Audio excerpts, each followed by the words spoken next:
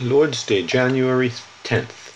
And the priest, Aaron's sons, shall bring the blood and sprinkle the blood all around on the altar that is by the door of the tabernacle of meeting. Leviticus 1:5.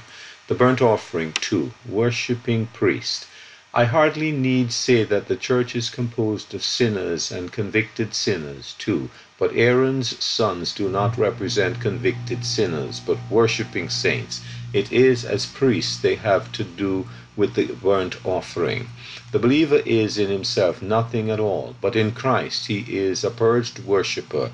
He does not stand in the sanctuary as a guilty sinner, but as a worshipping priest, clothed in garments of glory and beauty. To be occupied with my guilt in the presence of God is not humility as regards myself, but unbelief as regards the sacrifice. However, it is very evident that the idea of sin-bearing, the imputation of sin, the wrath of God, does not appear in the burnt offering. True, we read, it shall be accepted on his behalf to make atonement for him. But then it is atonement not according to the depths and enormity of human guilt, but according to the perfection of Christ's surrender of himself to God and the intensity of God's delight in Christ. This gives us the very loftiest idea of atonement. If I contemplate Christ as the sin offering, I see atonement made according to the claims of divine justice with respect to sin.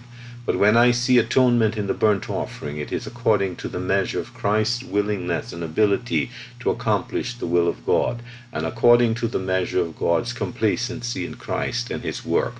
What a perfect atonement must that be, which is the fruit of Christ's devotion to God. Could there be anything beyond this? Assuredly not. The burnt offering aspect of atonement is that which we, the priestly household, may well be occupied with in the courts of the Lord's house forever. C. H. Mackintosh.